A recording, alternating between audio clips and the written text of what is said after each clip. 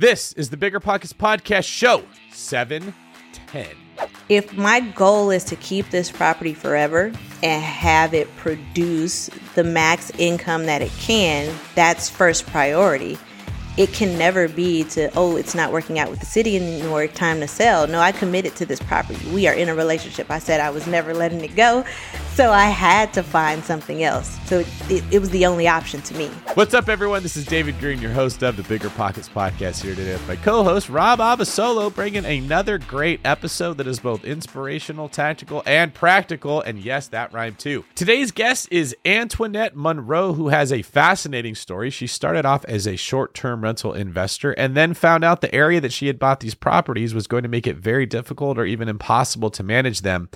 And what she did to pivot ended up making her even more money than she was making before. You're going to love it. You don't want to miss today's show. Rob, what was some of your favorite parts of Antoinette's story? You know, I think it's always really nice to see how quickly someone can learn to change their strategy. A lot of people go into real estate with just one strategy. They're laser focused, but they don't really bake in the contingency plans. And it was just really awesome to see Antoinette. It's not like she necessarily had the contingency plans, but she adapted. And because she adapted, she's actually making a lot more money now. So it's just very fun to dig into that story. All right, before we get to Antoinette, today's quick tip is don't despair when things go wrong. Ask yourself how you can pivot. Oftentimes, there's an answer just on the other side of your problem. And if you just think a little differently, we'll jump out. Antoinette didn't have anyone else that told her what to do when regulations shut down her short-term rentals. She thought on her own because she listens to lots of podcasts. So fill your mind with information, fill your tool belt with tools. And when things go wrong, you don't have to freak out. The answer's often right on the other side of a pivot. What's better than low money down? No money down. Now through Rent to Retirement, you can buy a brand new construction turnkey rental property for no money down. Wait, hold on. This can't be right. I need to double check with Zach, Rent to Retirement CEO. Oh, hey, Rob. Zach, how the heck are you selling turnkey rental properties for $0 down? It's not that complicated, Rob. Rent to Retirement has new construction properties up to $20,000 below retail prices. We also have investor loans with rates as low as 3.99% and down payment options as low as 5% or sometimes even zero money down. You get all the cash flow, appreciation, and equity for as little as zero money down. That's an infinite return. Oh, wait. Let me get on this before we tell it to the whole Bigger Pockets audience. Just head to renttoretirement.com. That's renttoretirement.com or text REI to 33777. That's REI to 33777 to learn more about how you can get started investing with no money down today. Get your next new construction property at a steep discount or invest with no money down. Head to renttoretirement.com today. Every lender loves to talk about how easy it is to get a mortgage. Then when it's time to fund your next deal, they ask for your full financials, your blood type, your mother's famous spaghetti recipe, and a map to the fountain of youth. Sound familiar? You got all that handy, right? Why not switch to a lender who actually makes qualifying for a loan easy? A lender like Host Financial. Host Financial takes the tedious tax returns, endless W-2s, and time-consuming financial requests out of the picture. Their light doc and common sense underwriting guidelines mean frictionless transactions every time. You'll even be able to use the actual or projected income of the short-term or long-term rental you're looking to purchase or pull equity out of. That's what lending built for investors looks like. So take the next step and grow your portfolio faster. Visit hostfinancial.com to request a quote in as fast as 60 seconds, which is faster than this ad. If not, it's pretty close. That's host, H-O-S-T, financial.com. Again, that's host, H-O-S-T, financial.com. This show is sponsored by Airbnb. Did you know that I turned one of my first homes into an Airbnb? It's true. And it even helped me get the extra income I needed to launch my real estate career. So if you want to try your hand at making even more income with your property, Airbnb is the place to be. Your home might be worth more than you think. Find out how much at airbnb.com/host. That being said, let's bring in Antoinette. Antoinette Munroe, welcome to the Bigger Pockets Podcast. How are you today? I'm amazing. Thank you guys for having me. Yeah, thank you for being here. Now, I understand you've already been on the BP Money Show. That was episode 295, if anybody would like to go listen to your interview there. Before we get into your story, I just want to ask, what was it like being interviewed on the Bigger Pockets Money Show? It was like my holy grail. So I'm a finance nerd first. So coming from the FIRE movement, or that's financial independence, retire early, Money was the show that I started with.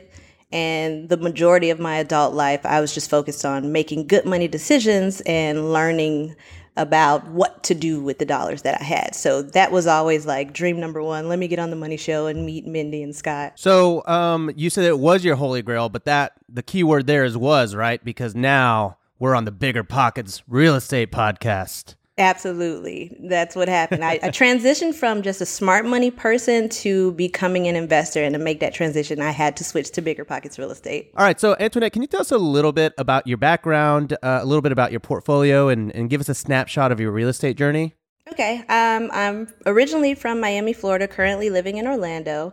I was the college graduate, 5-year MBA program, graduate to take the highest job offer, just on that track of do all the things that you're supposed to do, go to school, get a degree, get a good job. Somewhere along there, I stumbled upon Dave Ramsey, and so I adopted debt free. So it was just trying to do all the right things and check all the boxes. That's it in a gist. You know, I relate to you, Antoinette. People think of me as a real estate investor, and I am, but they think of me first as that. I don't think that was actually my origin story. I was a save your money guy long before I was an invest guy. I was passionate about not spending money on things. My mind was geared towards seeing advertisers trying to trick me into buying stuff, looking at when I was in a bad mood, why do I feel like I need to go spend money to feel better? I was always like into the philosophy and the psychology of money spending.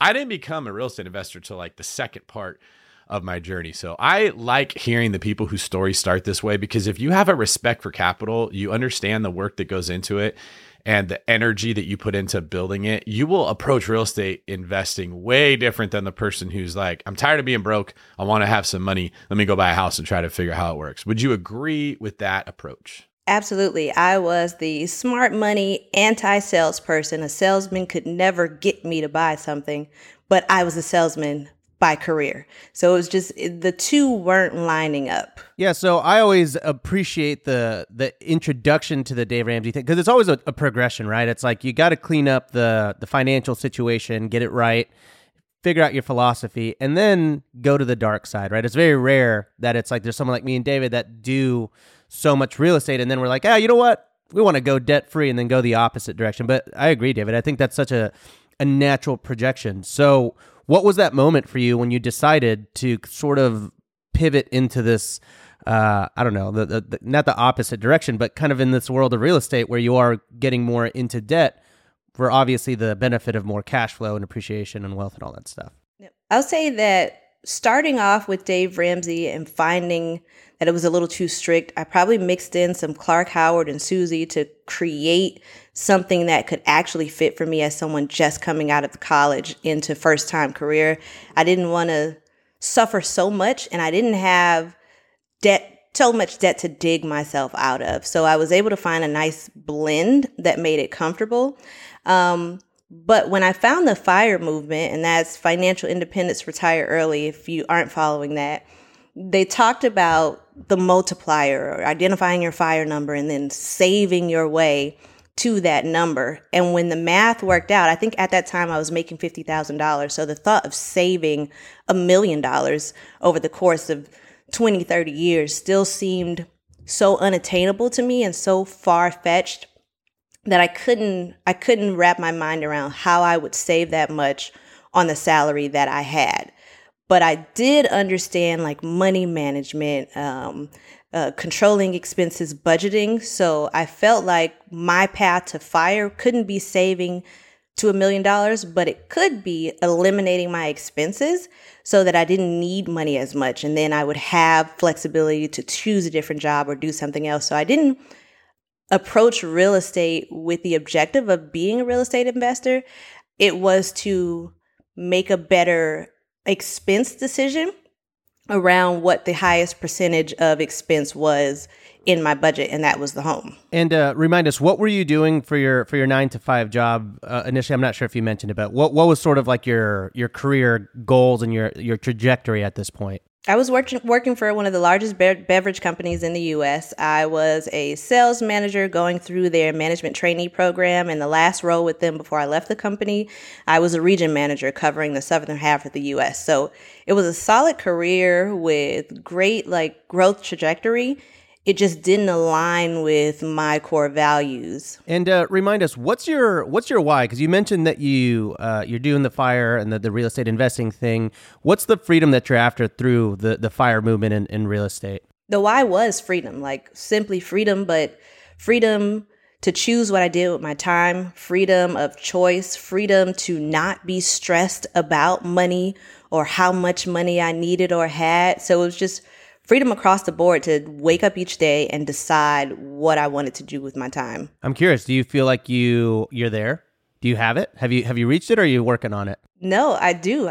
Thanks to real estate investing, I've hit my version of FIRE, and I do feel free. I'm very anti-alarm when I wake up. I have to wake up naturally, and then I just choose what I'm going to do for that day, unless there's a project going on and I have to plan just a little more. But even still, if it's a project, it's something that I chose because I would enjoy it and it would be fulfilling in some way, versus I have to get up every day and exchange time for money. Yeah, this makes a lot of sense. I mean, you mentioned that you were doing the MBA track and everything like that. Did you ever anticipate that you would be kind of in this niche or asset class or career, or did you always want to be in the corporate world and in the 9-to-5 kind of landscape?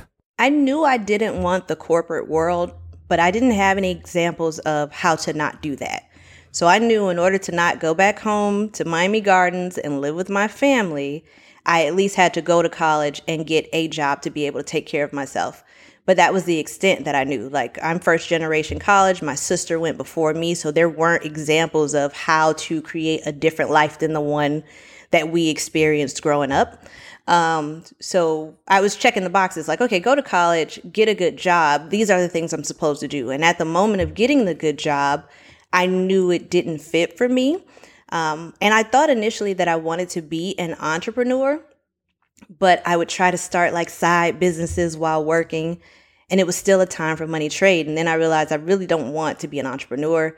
I really want freedom. I'll be a freedompreneur instead. And so the focus shifted on, okay, what things can I do to eliminate my need for money and give myself time back? Yeah. Was there anything specifically that you did? Because obviously there's a lot of things that you have to do from a budgeting standpoint, some of the fundamentals that you have to implement to get your financial situation right. Did you have some kind of system, or was there some sort of habits that you were working on early on? Yes. So the very first thing I did with my first paycheck out of college was to sit down and create an Excel spreadsheet with that income. That was the beginning of developing what I call my budget ABCs, which is to automate, balance, and have some controls set for that money. So from the very first paycheck, I was allocating what money would be for expenses, savings, 401k match, and then also what would I be spending. My goal at that time was to pay off my student loans and any debts that I had so that I could have the opportunity to leave the job if I wanted to and then go chase a dream. So budgeting was the bedrock of all of it. Just key financial principles, not making any major purchases in those early years so I could set a solid financial foundation for myself. So those first 3 years, the first 2 years, I knocked out all of my debt or student loans. And then that third year, I was able to put $50,000 in the bank. So 3 years out of college, I'm debt free. I have $50,000.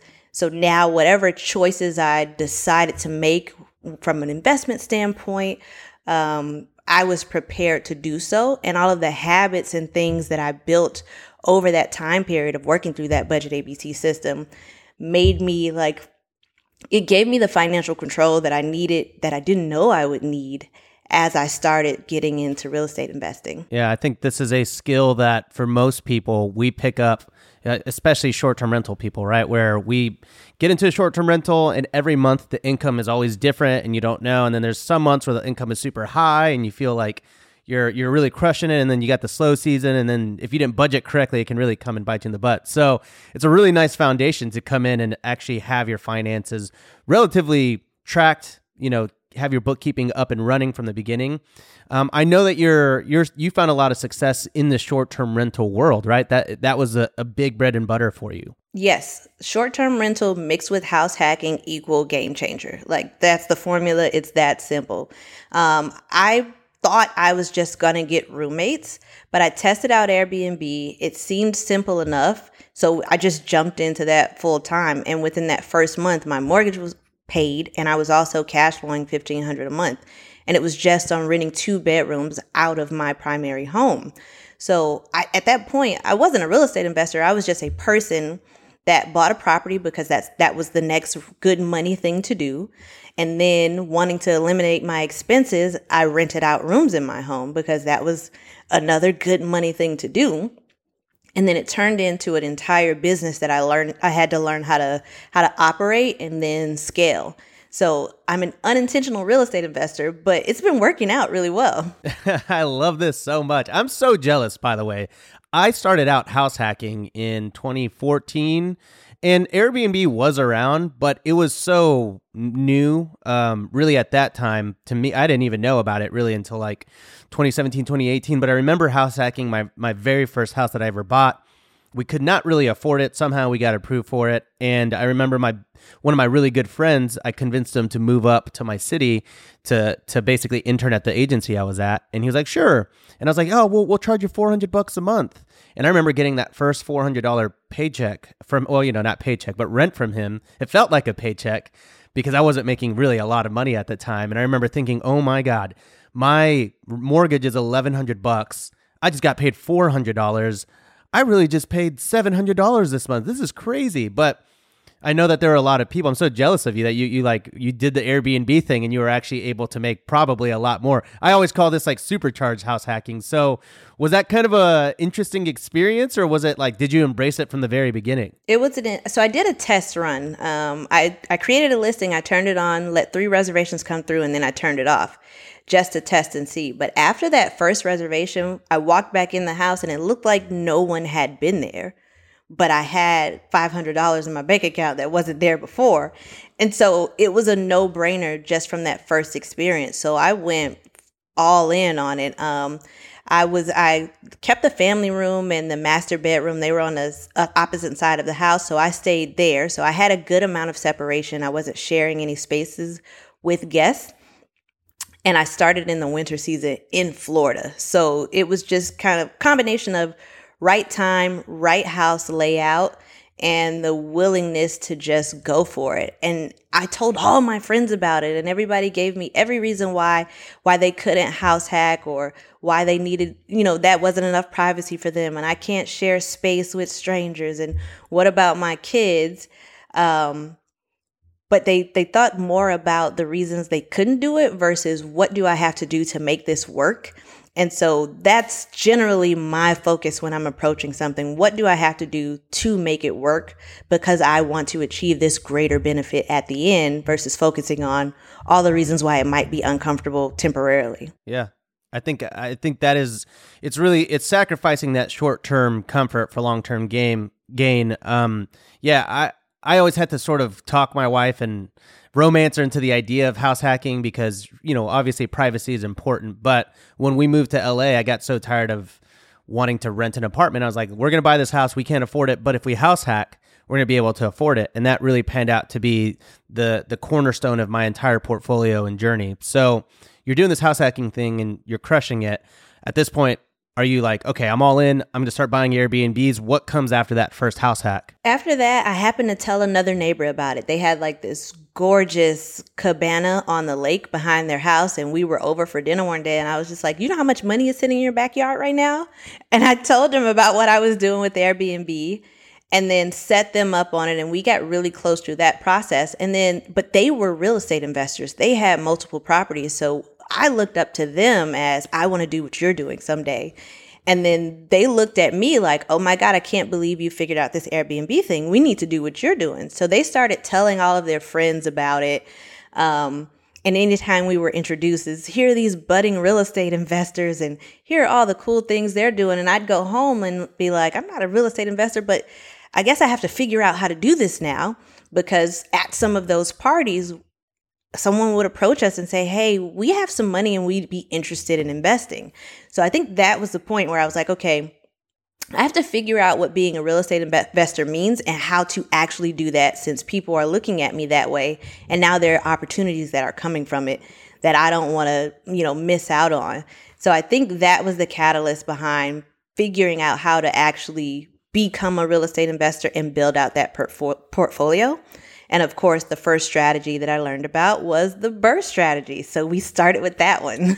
Yeah, so you went from short-term rentals where you had initial success, which had to feel good because, like you said, you stepped in at the best time in the market before it was saturated. It was kind of fish in a barrel to a degree. So you had a very good experience with real estate, and then you probably recognize you have a knack for it. So your confidence is feeling good. What caused you to switch into the BRRRR and some of the group homes you were doing? Why did you move to a new niche? So short-term was going really well. And when I started, it was not regulated within the city of Orlando. Shortly after we started, new regulations started to come in. There were requirements for you to live in the home, which worked for us while we lived in that home. But as we wanted to scale out that portfolio, it started to get tricky. We would always have to have multiple units where there was a full-time tenant at one point with Airbnb responsibilities to be able to Airbnb any other units in that. And after a while, it just got to be too much to juggle, or I didn't think it would be sustainable long term because now there are too many players involved and I can't directly control everything. I also wanted to keep a small portfolio because a part of the freedom that I was looking for, I didn't want to work every day. If I built out this huge real estate portfolio, I just created another job for myself. So I didn't want to take that approach. So I've always looked for the best and highest use of the property. And I'm also big on having multiple exit strategies. I know they tell you pick one niche, focus on that, get great at it before you switch. But that didn't really work for me. I needed to be more nimble. So I would always try to understand how I could operate 3 different things in any property at any given time. That way, if one thing didn't work, I had something else or another thing to switch to. So group homes became that third piece. I knew that I could BRRRR that house and I could just rent it out full time. I was short-term renting, so we had that strategy. But once you do short-term rental, it can be difficult to find something that's going to produce equal or more cash flow than that. But the group home model became that opportunity. Short-term rental is maybe a 2x strategy versus long-term rents. But with group home, we're talking 3x or more. That's more of unlimited, a bit earning potential with the different options and services you can offer there. Okay, so give us a little bit of a snapshot just so that I know where you're at now with your short-term rental journey. How far did you get to short-term rentals? And then we'll get into the group home stuff here in a second. We went to 9 rental units. And at that 9, one of them was arbitrage. The rest we owned. And at that point, it was enough for us to live the lifestyle we wanted to without having, too many hours per week of work. Solid cleaning crew, handyman, and you're kind of good to go. But with the regulations changing in Orlando, I wanted to switch to a different asset or change the portfolio a little bit so we could have a little more stability. Of course, COVID happening. Fortunately for us, we were able to switch to midterm rental during that period and not experience much of a loss. But with the changes of regulations, experiencing a pandemic, you just start to understand that anything can go wrong whenever it's ready to. So the more diversity that you can add to the portfolio or other asset classes that you could tap into that are a little more resistant to those events, the better. And interstate group home. Yeah, I love this. I think that the pandemic really did shake things up for a lot of people in real estate, and really the people that came out on top were the one that were willing to pivot and pivot quickly, because when you go into an asset class with a single strategy, well, if that strategy doesn't work, then you start panicking, right? It seems like you have done a lot. So what drives you to think of like all of the different creative strategies? Do you just like having a safety in diversity, or is it just genuinely like a curious thing for you to go and explore all these different asset classes within real estate? I think the fun in all of this for me is like creating and exploring different things. And the moment I figured something out, probably like the day I started short-term rental, I'm thinking about the next thing already. And it's just, that's the fun in it for me. Exploring, experiencing different things and just testing stuff out. I don't think I'll ever be able to stick to one set thing because I do have the shiny object syndrome. And I used to fight it and try to be like, okay, just focus on one, but I could not. So now I allow myself 3 shiny objects at a time. That seems to work for me.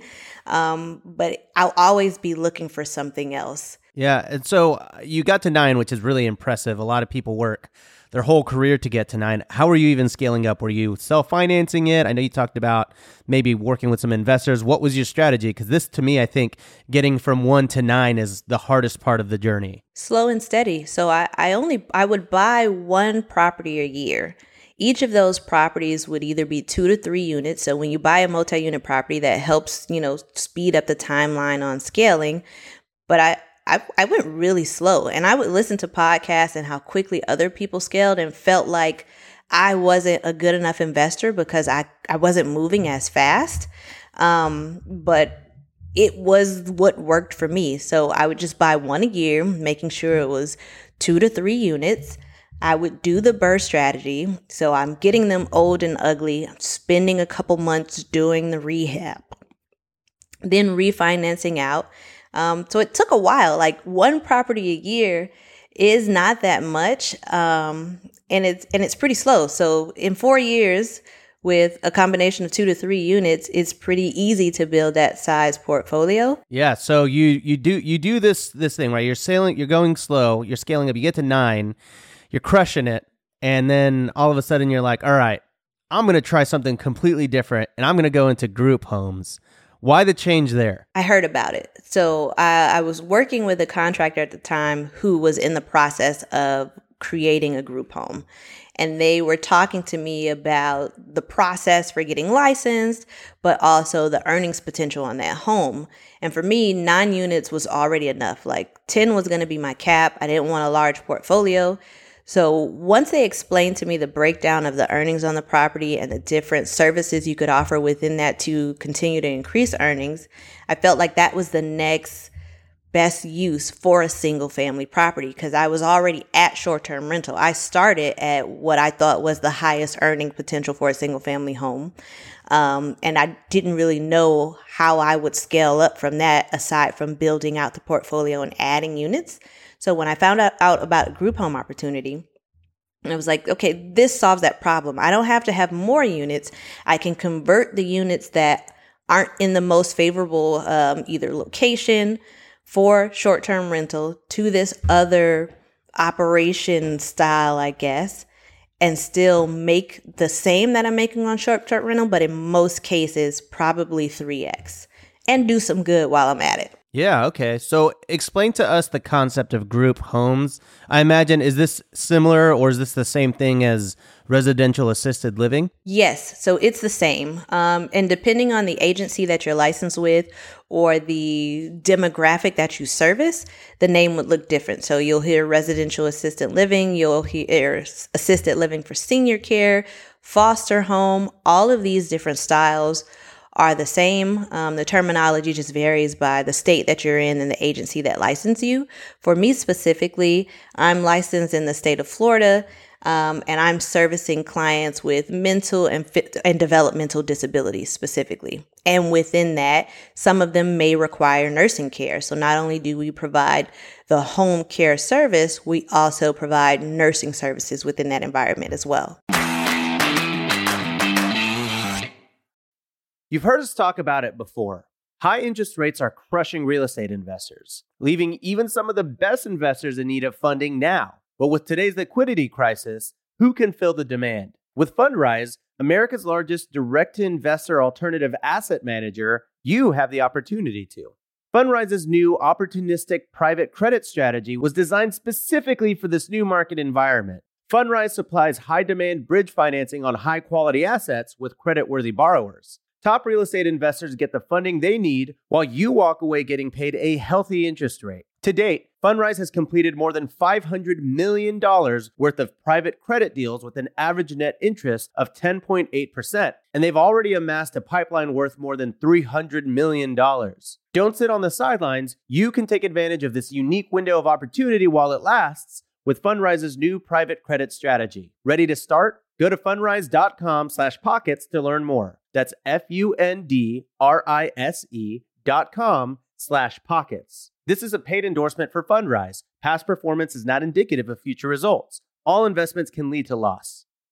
Whether you need to buy or sell, or you're just obsessed with looking at homes for sale, Redfin's got you covered. Redfin updates their listings every 2 minutes to help you see new homes first. And they give you personalized recommendations based on the homes you like, so you can find a home that's just right for you, whether that's a cabin, a craftsman, or a castle. With the top-rated Redfin app, you can favorite homes, share listings with others, and schedule tours even on the same day, with a local Redfin agent who can help guide you through the whole home buying process. And if you're looking to sell, Redfin agents have the experience to help you get the best price possible for your home. That's because they sell twice as many homes as other agents. With a listing fee as low as 1%, Redfin's fees are half of what others often charge, which means you'll have more money to put towards what matters most to you, like your next home. In fact, last year, Redfin saved home sellers $127 million. No matter where you are in your real estate journey, Redfin can help. Download the Redfin app to get started today.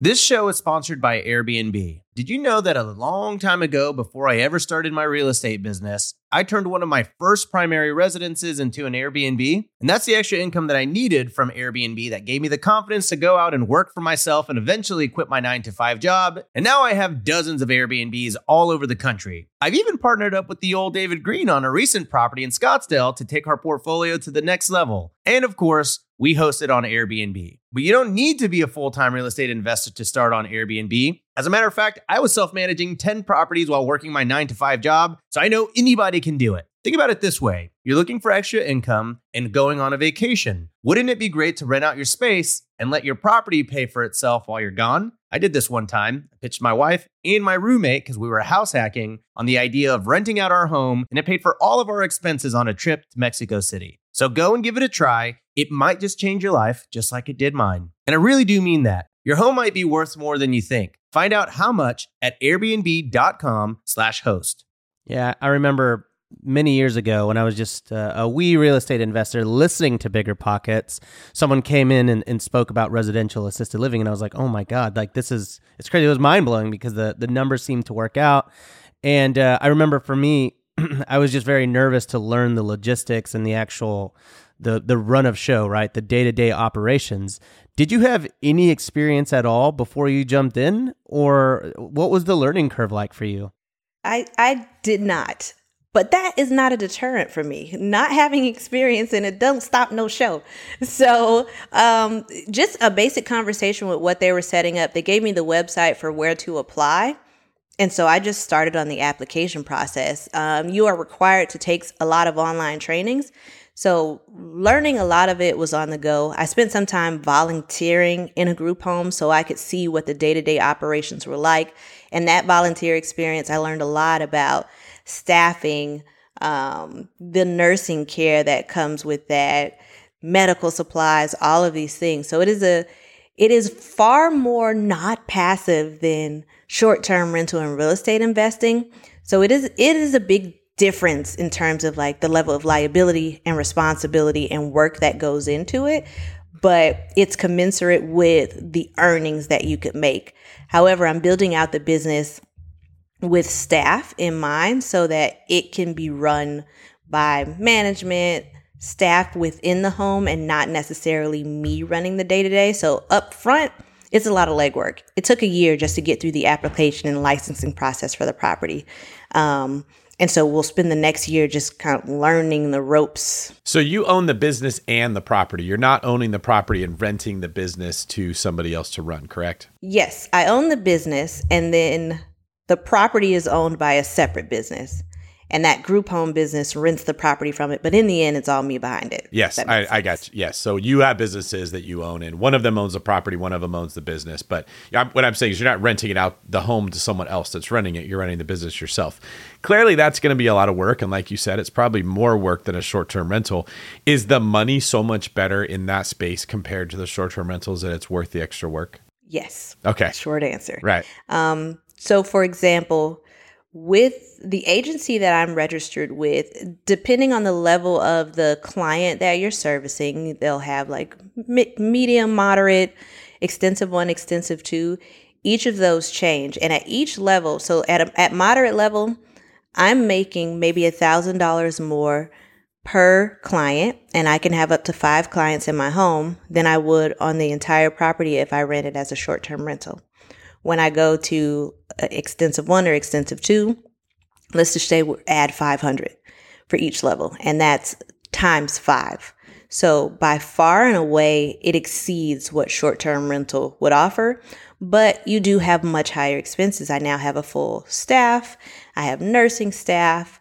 We have food expenses and other expenses in the operation of the business. But even after all of those expenses are removed, I'm still making maybe 2 to 3x what the property would do on short-term rental. And I'm not fighting with the city anymore because this is fully licensed and regulated and zoned for it. Yeah, there's also a lot more regulations that protect residential assisted living facilities. Like it's considered, I'm trying to think of the right word, like what's the act that deals with Americans? The ADA prohibits cities and HOAs from saying you cannot use this property for this purpose versus short-term rentals where it's very popular to get a neighborhood full of angry Karens yelling at you, not in my backyard, we don't want these here. So it is protected, and that is a good thing to keep in mind, especially if it's more profitable than a short-term rental. I would have actually thought that they were on par. So that's interesting to hear. The business is doing better, but you're a full-on businesswoman. You're hiring people, you're managing staff, you're dealing with scheduling people, the attitudes that come from human beings, which is something that we often don't think about with real estate. But if you're in the short-term rental space or the residential assisted living facility space, you're dealing with humans, and humans are complicated people. They can make things hard. So kudos to you for taking on that challenge. Is this something you see yourself scaling to get a lot of properties, or is this more of a, I don't need a lot of them in order to make good money doing this type of a situation? It's really a solution to another existing problem. So I had regulation issues with 2 properties that were Airbnb. So converting those 2 to group homes solves my regulation issues, but also increases the income. And then the income from that business can funnel into another asset class, whether it's going into getting a multifamily. So I'm not walking away from short-term rental completely. Just I have 2 properties that it no longer works for. So I needed a new use for it because I'm a hold forever kind of girl. I'm never going to sell them. So I'd be switching these 2 properties and then taking the income from this new business to move into multifamily, to step into short-term rental markets that don't have crazy regulations and are true vacation markets.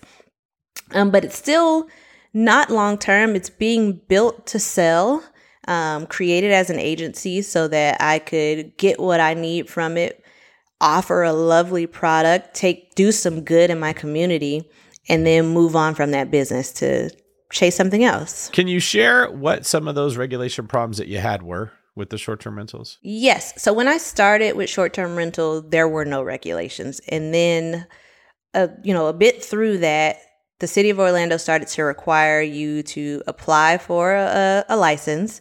And with that, you had to live on site and be on site whenever you host it, which if you're approaching short-term rental as a business, having to live in the property means you can only have one.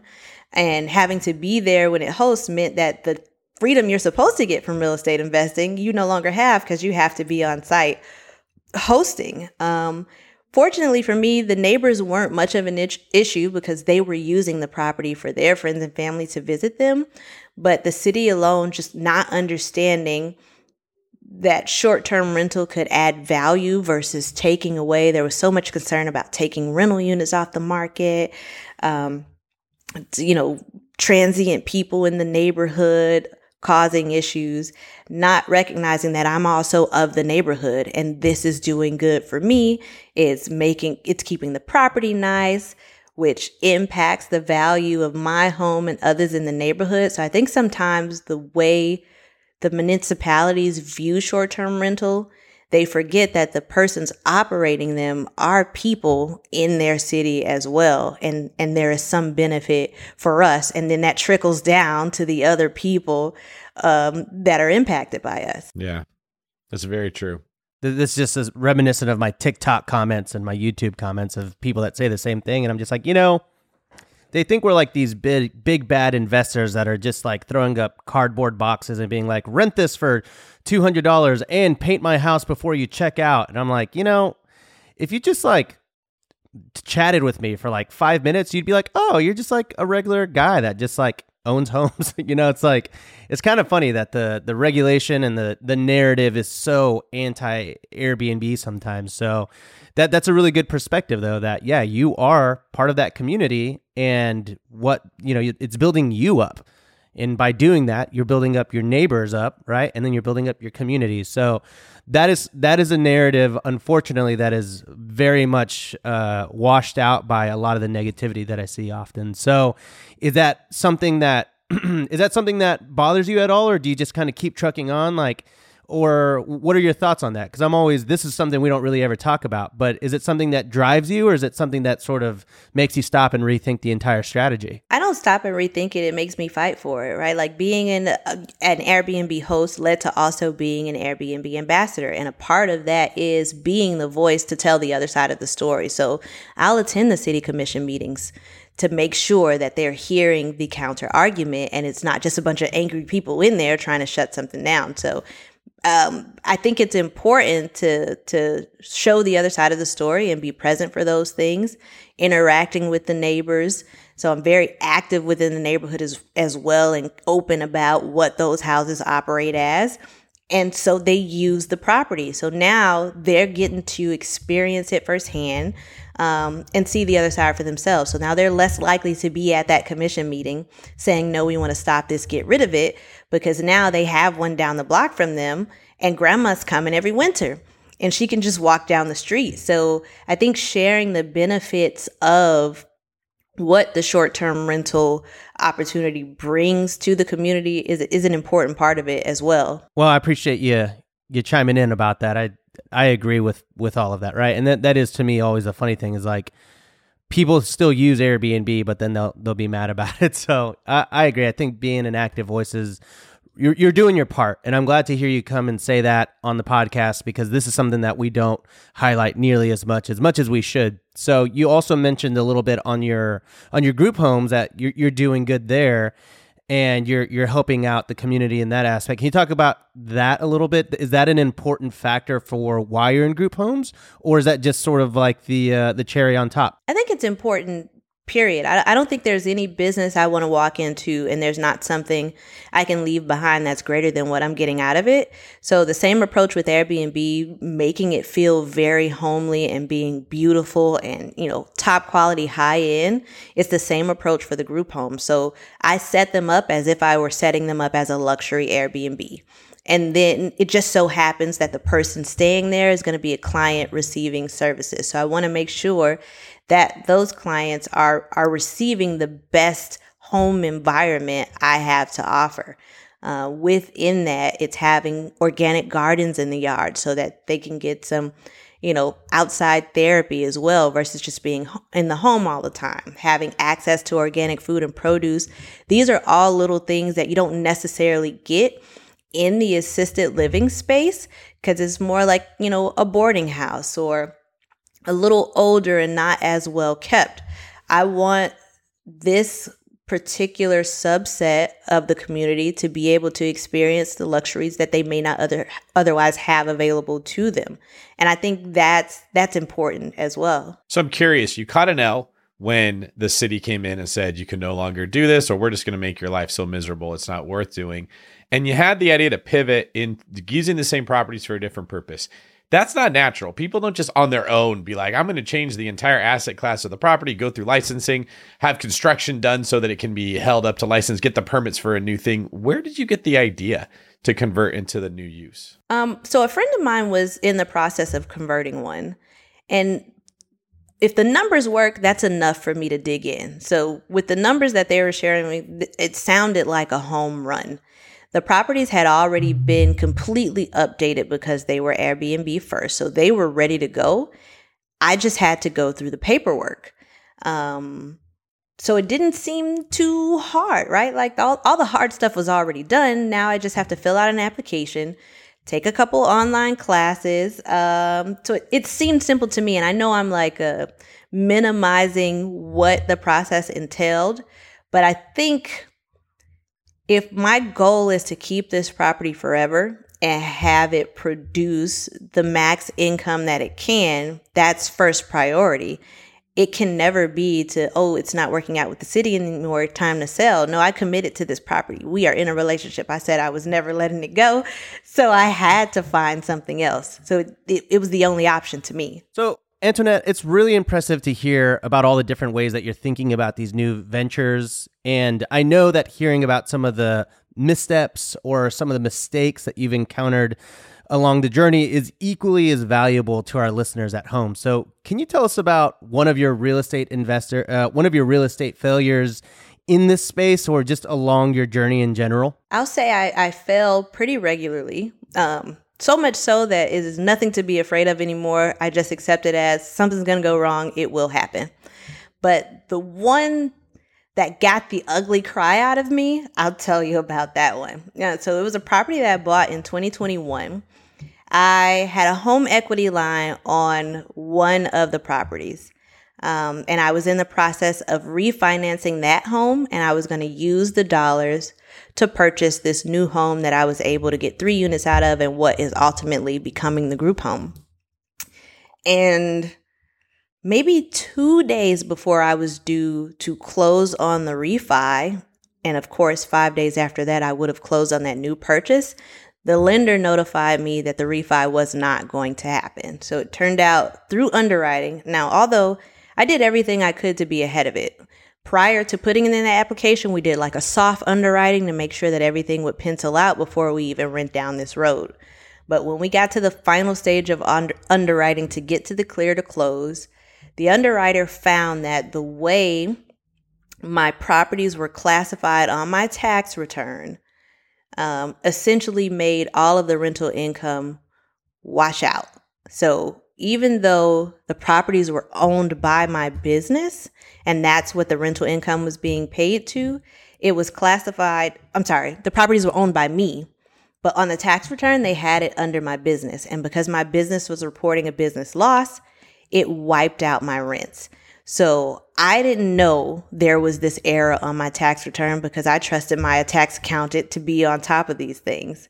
But in the process of going through that refi, they sent a payoff to the bank that had my home equity line. So not only did I lose the dollars that I would have got from the refi, my plan B, which was to just go and use the home equity line, that just evaporated as well. I walked into the bank to get the check and I got told that the account was frozen and I could not because I had moved out of that property. And for that particular lender, once you move, you could no longer use your home equity line. I didn't know that. I learned, do the BRRRR strategy, get the home equity line, and you can use this thing forever. Well, not with this particular lender. So in a space of 24 hours, my home equity line was gone. My refi had fallen apart. And I'm 3 days from closing on a property that I have a $10,000 escrow deposit on.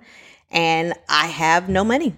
Well, I don't know. I mean, obviously that's tough in the moment, but what did that really teach you moving forward? Is that a mistake that you think will ever happen again? Or you feel like you're pretty guarded from that ever happening again? Because sometimes I feel like that's a value that's hard to keep in mind, with this type of scenario. Particularly, like, I couldn't have foreseen it. I thought I had done everything I could to anticipate things that could happen by doing the pre-underwriting before applying for that refinance application. by working with an accountant and having my finances managed by a professional. Like, I thought I was doing everything I could. So in that case, it could happen again, right? Because you could be making your best efforts and checking all the boxes to the best of your knowledge and hiring who you think are the right people, but you don't know that it's wrong until it hits the fan. So it very well could happen again. I don't think I could prevent things from going wrong, but definitely that taught me that I could get through whatever went wrong. So that sounds terrible that it was 3 or 4 days before closing and the deal almost didn't work. What did you end up doing to be able to save that deal? Maybe for like the first 15 minutes, I just sat in the car and screamed and cried because I didn't know what I was going to do. But after I had my crying fit, I shot my Hail Mary. I had been talking to my boyfriend's mom about doing a self-directed and partnering with us on some investments, but it had just been conversations. We never moved forward with taking steps to set that up. So I called her, explained to her what had happened, and asked her if she would still be interested in partnering on some investments and setting up that self-directed. I explained to her the risk, basically, everything that I experienced so far with money evaporating. I broke down the deal to her, explained to her that it would be my intent for this to operate as the group home, and gave her I've never run a group home before. Here are all the unknowns, but here are the things that I do know. Worst case scenario, this can go back on the market and we can recoup everything. And asked her if she was in and out or out, and she said she was in. So that was my Hail Mary shot, and she saved the day. Quite honestly, if she had not been willing to lend and create that self-directed, I was out of sources to tap. However, it was going to take like 2 weeks to get that the account set up and the money transferred. So I had to call my network to find hard money that could turn it around within 2 days. I found a guy. They taxed me heavy, charged me 10% to hold dollars for 30 days. But, it was what I had to do at the time, or the best thing that I could figure out as a solution. So I went into temporary hard money on a 30-day loan, paid a premium for that, started the process of moving over her dollars from her IRA to a self-directed IRA, and then swapped it all out at the end of 30 days. So I was able to close in 2 days. I probably paid a lot more for the money that I had to use than I expected to, but it had to happen. Like, for me, that property, knowing that it was going to be the group home in the end, it was the right location, the right layout, like everything else about it was right. It was worth fighting through to make sure I got to see that through to the end. And why do you think she trusted you with that money? I mean, it wasn't just money she had laying around. This is her retirement she's planning on. Was it your track record with money and some of the decisions that you made in your past? Definitely that. I think everybody that knows me as the money person. I'm either tight with the money, you can trust me with the money, and I'm not going to squander it. But also, if I say I'm going to pay you back, I will pay you back. But I asked her specifically why would she? And she said that she had never seen anyone write their own mortgage before. And she was referencing the first deal that she saw me do. So just being able to see that process, she was just like, if you can figure out how to create your own mortgage and then refinance that out in 45 days, I think you can figure out anything. That's awesome. So did you was that the last time you ever worked with her, or does she still lend on any of your deals? She still lends, so we still have that self-directed setup with access to, but actually we're in the process of teaching her how to achieve a version of financial independence for herself. So 2 months ago, we just purchased her first investment property. It was a single family home that we found off market for sale by owner. We're converting it to a duplex so that half of it can be long or midterm rental and the other half can operate as Airbnb. And so this will be her first investment so that she can get some cash flow coming in and possibly consider retiring a few years early versus having to wait until she's 67. Wow. That's really, really, really cool. Now you're kind of in this groove, right, of the group home. What is your trajectory? What are you wanting to do? You sort of admitted earlier you have shiny object syndrome. So from the sounds of it, it sounds like group homes aren't really Antoinette's last stop. Do you want to sit in this moment and keep going the group home route, or are you starting to already expand? So I view group home as a 5-year plan for me. Within 5 years, I'm exiting, whether that's a sell or just putting in a different manager to operate. But I've already achieved financial freedom. So I'm kind of molding my lifestyle of sorts. So with the income from the group home, I'd like to diversify the assets. So get into the multifamily asset class, which we have not yet, whether we're purchasing a multifamily or partnering with the operator to bring that Airbnb strategy to the table. Buying vacation rentals in true vacation markets, but those markets will probably be identified based on where we want to visit. So now these become second homes that we can use for lifestyle enhancement. But while we're not there, it's still making money. But I think in the end, it's just the last few things I'm going to do are going to shore up where we are financially with the portfolio so that I could focus more on living. I want to get more into health and fitness. I might become an herbalist. Like, I want to make enough income so that I could spend more time just like fully living life, exploring and learning different things. That's cool. That's really cool. Do you feel that your group home portfolio is relatively recession resistant? Is this like an asset class that would worry you less than maybe something like a short-term rental or any other form of real estate? It would worry me less on the renter variability. Like, leases come and go. With the pandemic happening, we now know that short-term rental can shut down completely. But with these homes, this is someone's home. They live there every day. And generally, once a person's placed, they are there unless they pass or have to relocate because their family's relocating to another area. But these are probably the most long-term tenant that you'll have in a property. So it doesn't have that variability that we experience in long, medium, or short term. They come, and if they're having a great experience and being well taken care of, they're probably there to stay. That is fantastic. I love that. And you got the right approach when it comes to how you build a good business. Is you're asking the right questions. You're not asking the question of, how do I make my own life easier? How do I make myself a whole bunch of money? You're saying, how do I provide something for someone else that's better than my competition? And you realize that the money will follow. And that's a key thing that I really want to point out is it's so easy for people to listen to these podcasts and think, oh, she's making all that money. How do I do it too? And then they do a terrible job with the business and it doesn't work out. And they say, Airbnb doesn't work. Short-term rentals don't work. Assisted living doesn't work. But they were just asking the wrong question. So appreciate you sharing what it takes to succeed. With that being said, we're going to move on to the next segment of our show. It is the world famous for. This segment of the show, we ask every guest the same 4 questions every episode. I'm sure you're familiar with this, Antoinette, because I know you are a big Bigger Pockets podcast fan. So question number 1, what is your favorite real estate book? This question gives me so much anxiety.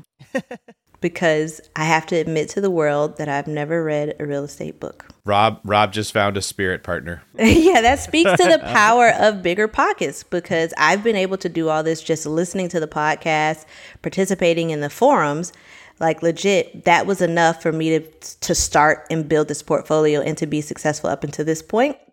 But my favorite business book is The 7 Signs of Highly Effective People by Stephen Covey. And I love the first one, begin with the end in mind. That's my philosophy. Anything I'm starting, I'm always thinking about what's the end goal and using that as like my North Star to make sure that I complete those goals. Okay, love that. Next question. When you're not out there crushing your pivots and going into awesome real estate niches that you're absolutely dominating, what are some of your hobbies? My favorite hobby is salsa dancing. It is like, if you haven't tried it, please go and do it. It is absolutely life-changing. It's a great workout. It's a brain clearer. If you're thinking about too much all day, juggling all of these properties, go get on the dance floor. It all goes away. Nice. Yeah, I've been trying to invite David out to go salsa dancing with me, but he never responds to my text messages. I don't feel safe yet. We took a trip to Mexico. It was a big step for us. I feel like things went okay. There was no catastrophe. Baby steps. We're making our way into salsa dancing. Let me know when you finally try it. Take me with you. Yes, the pivot queen. I mean, does salsa dancing involve pivoting? Is like are your hips pivoting a lot, and that's why you like it so much because you've proven you're such a good pivoter? Everything pivots. There it is. Yes, pivots, twists, turns, all of it. That's right. Did we see any salsa dancing in Mexico, Rob? I don't think we did. We did not. No salsa dancing, just salsa dipping, my friend. But very nicely done. Thank you, Bigger Pockets writers, for teeing us up. This is becoming like Saturday Night Live, people writing our jokes for us. That was good.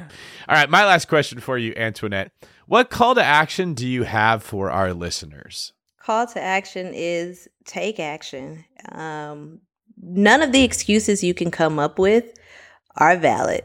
You don't know what's going to happen if you never attempt to make it happen. So don't let not having read a real estate book hinder you. Don't let not having all of the answers hinder you. Get clear on a few key things and start taking action. You'll figure the rest out as you go along, and it's never as scary in practice as you think it is before you take the leap. Well, lastly, Antoinette, where can people find out more about you? I am newly on Instagram as Fearless and Free Fi. That's Fearless and Free FI on Instagram. And you can also find out more about me on fearlessandfreefi.com. What about you, David? Find me at David Green 24. Very boring, very easy to remember. Just remember that unnecessary vowel at the end of my name, the E. Green with an E. How about you, Rob? You can find me over all social outlets at RobBuilt, ROBUILT. And lastly, if you listen to this episode and you're like, wow, Antoinette has it down. I love this podcast. I learned so much about it. I'm going to pivot. I'm inspired. Can we just ask for a simple 5-star review on the Apple Podcasts platform or wherever else you download your podcast? It helps us get served to all the masses, and all we want to do is help change other people's lives and help them invest in real estate. Absolutely. Antoinette, thank you so much for joining us today. Do you have any last words for our audience? Yes, it's been an absolute honor to give back to the platform that's given me so much. So thank you, Bigger Pockets. Thank you, Rob and Dave, for the opportunity to share. I'm an open book, sharing whatever I can. There are a ton of freebies on our website, and I think I'll send you guys some links too for a couple of freebies to share with the audience, because for this, it's a full circle moment, just being able to give back from what I got. So thank you again. Thank you. And again, if you liked Antoinette's episode with us, go check out her episode on Bigger Pockets Money. It was episode 295. This is David Green for Rob Pivot Abasolo, signing off.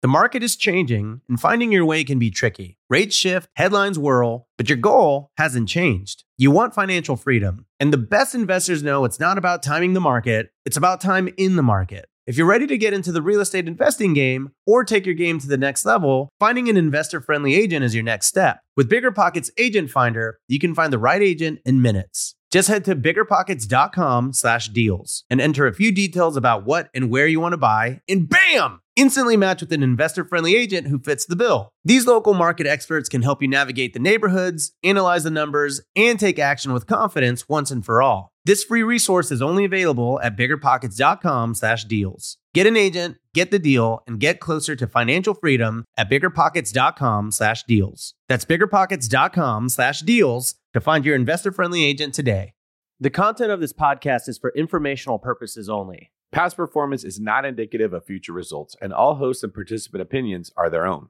Investment in any asset, real estate included, involves risk. Use your best judgment and consult with qualified advisors before investing. Only risk capital you can afford to lose. Bigger Pockets LLC disclaims all liability for direct, indirect, consequential, or other damages arising from reliance upon information presented in this podcast.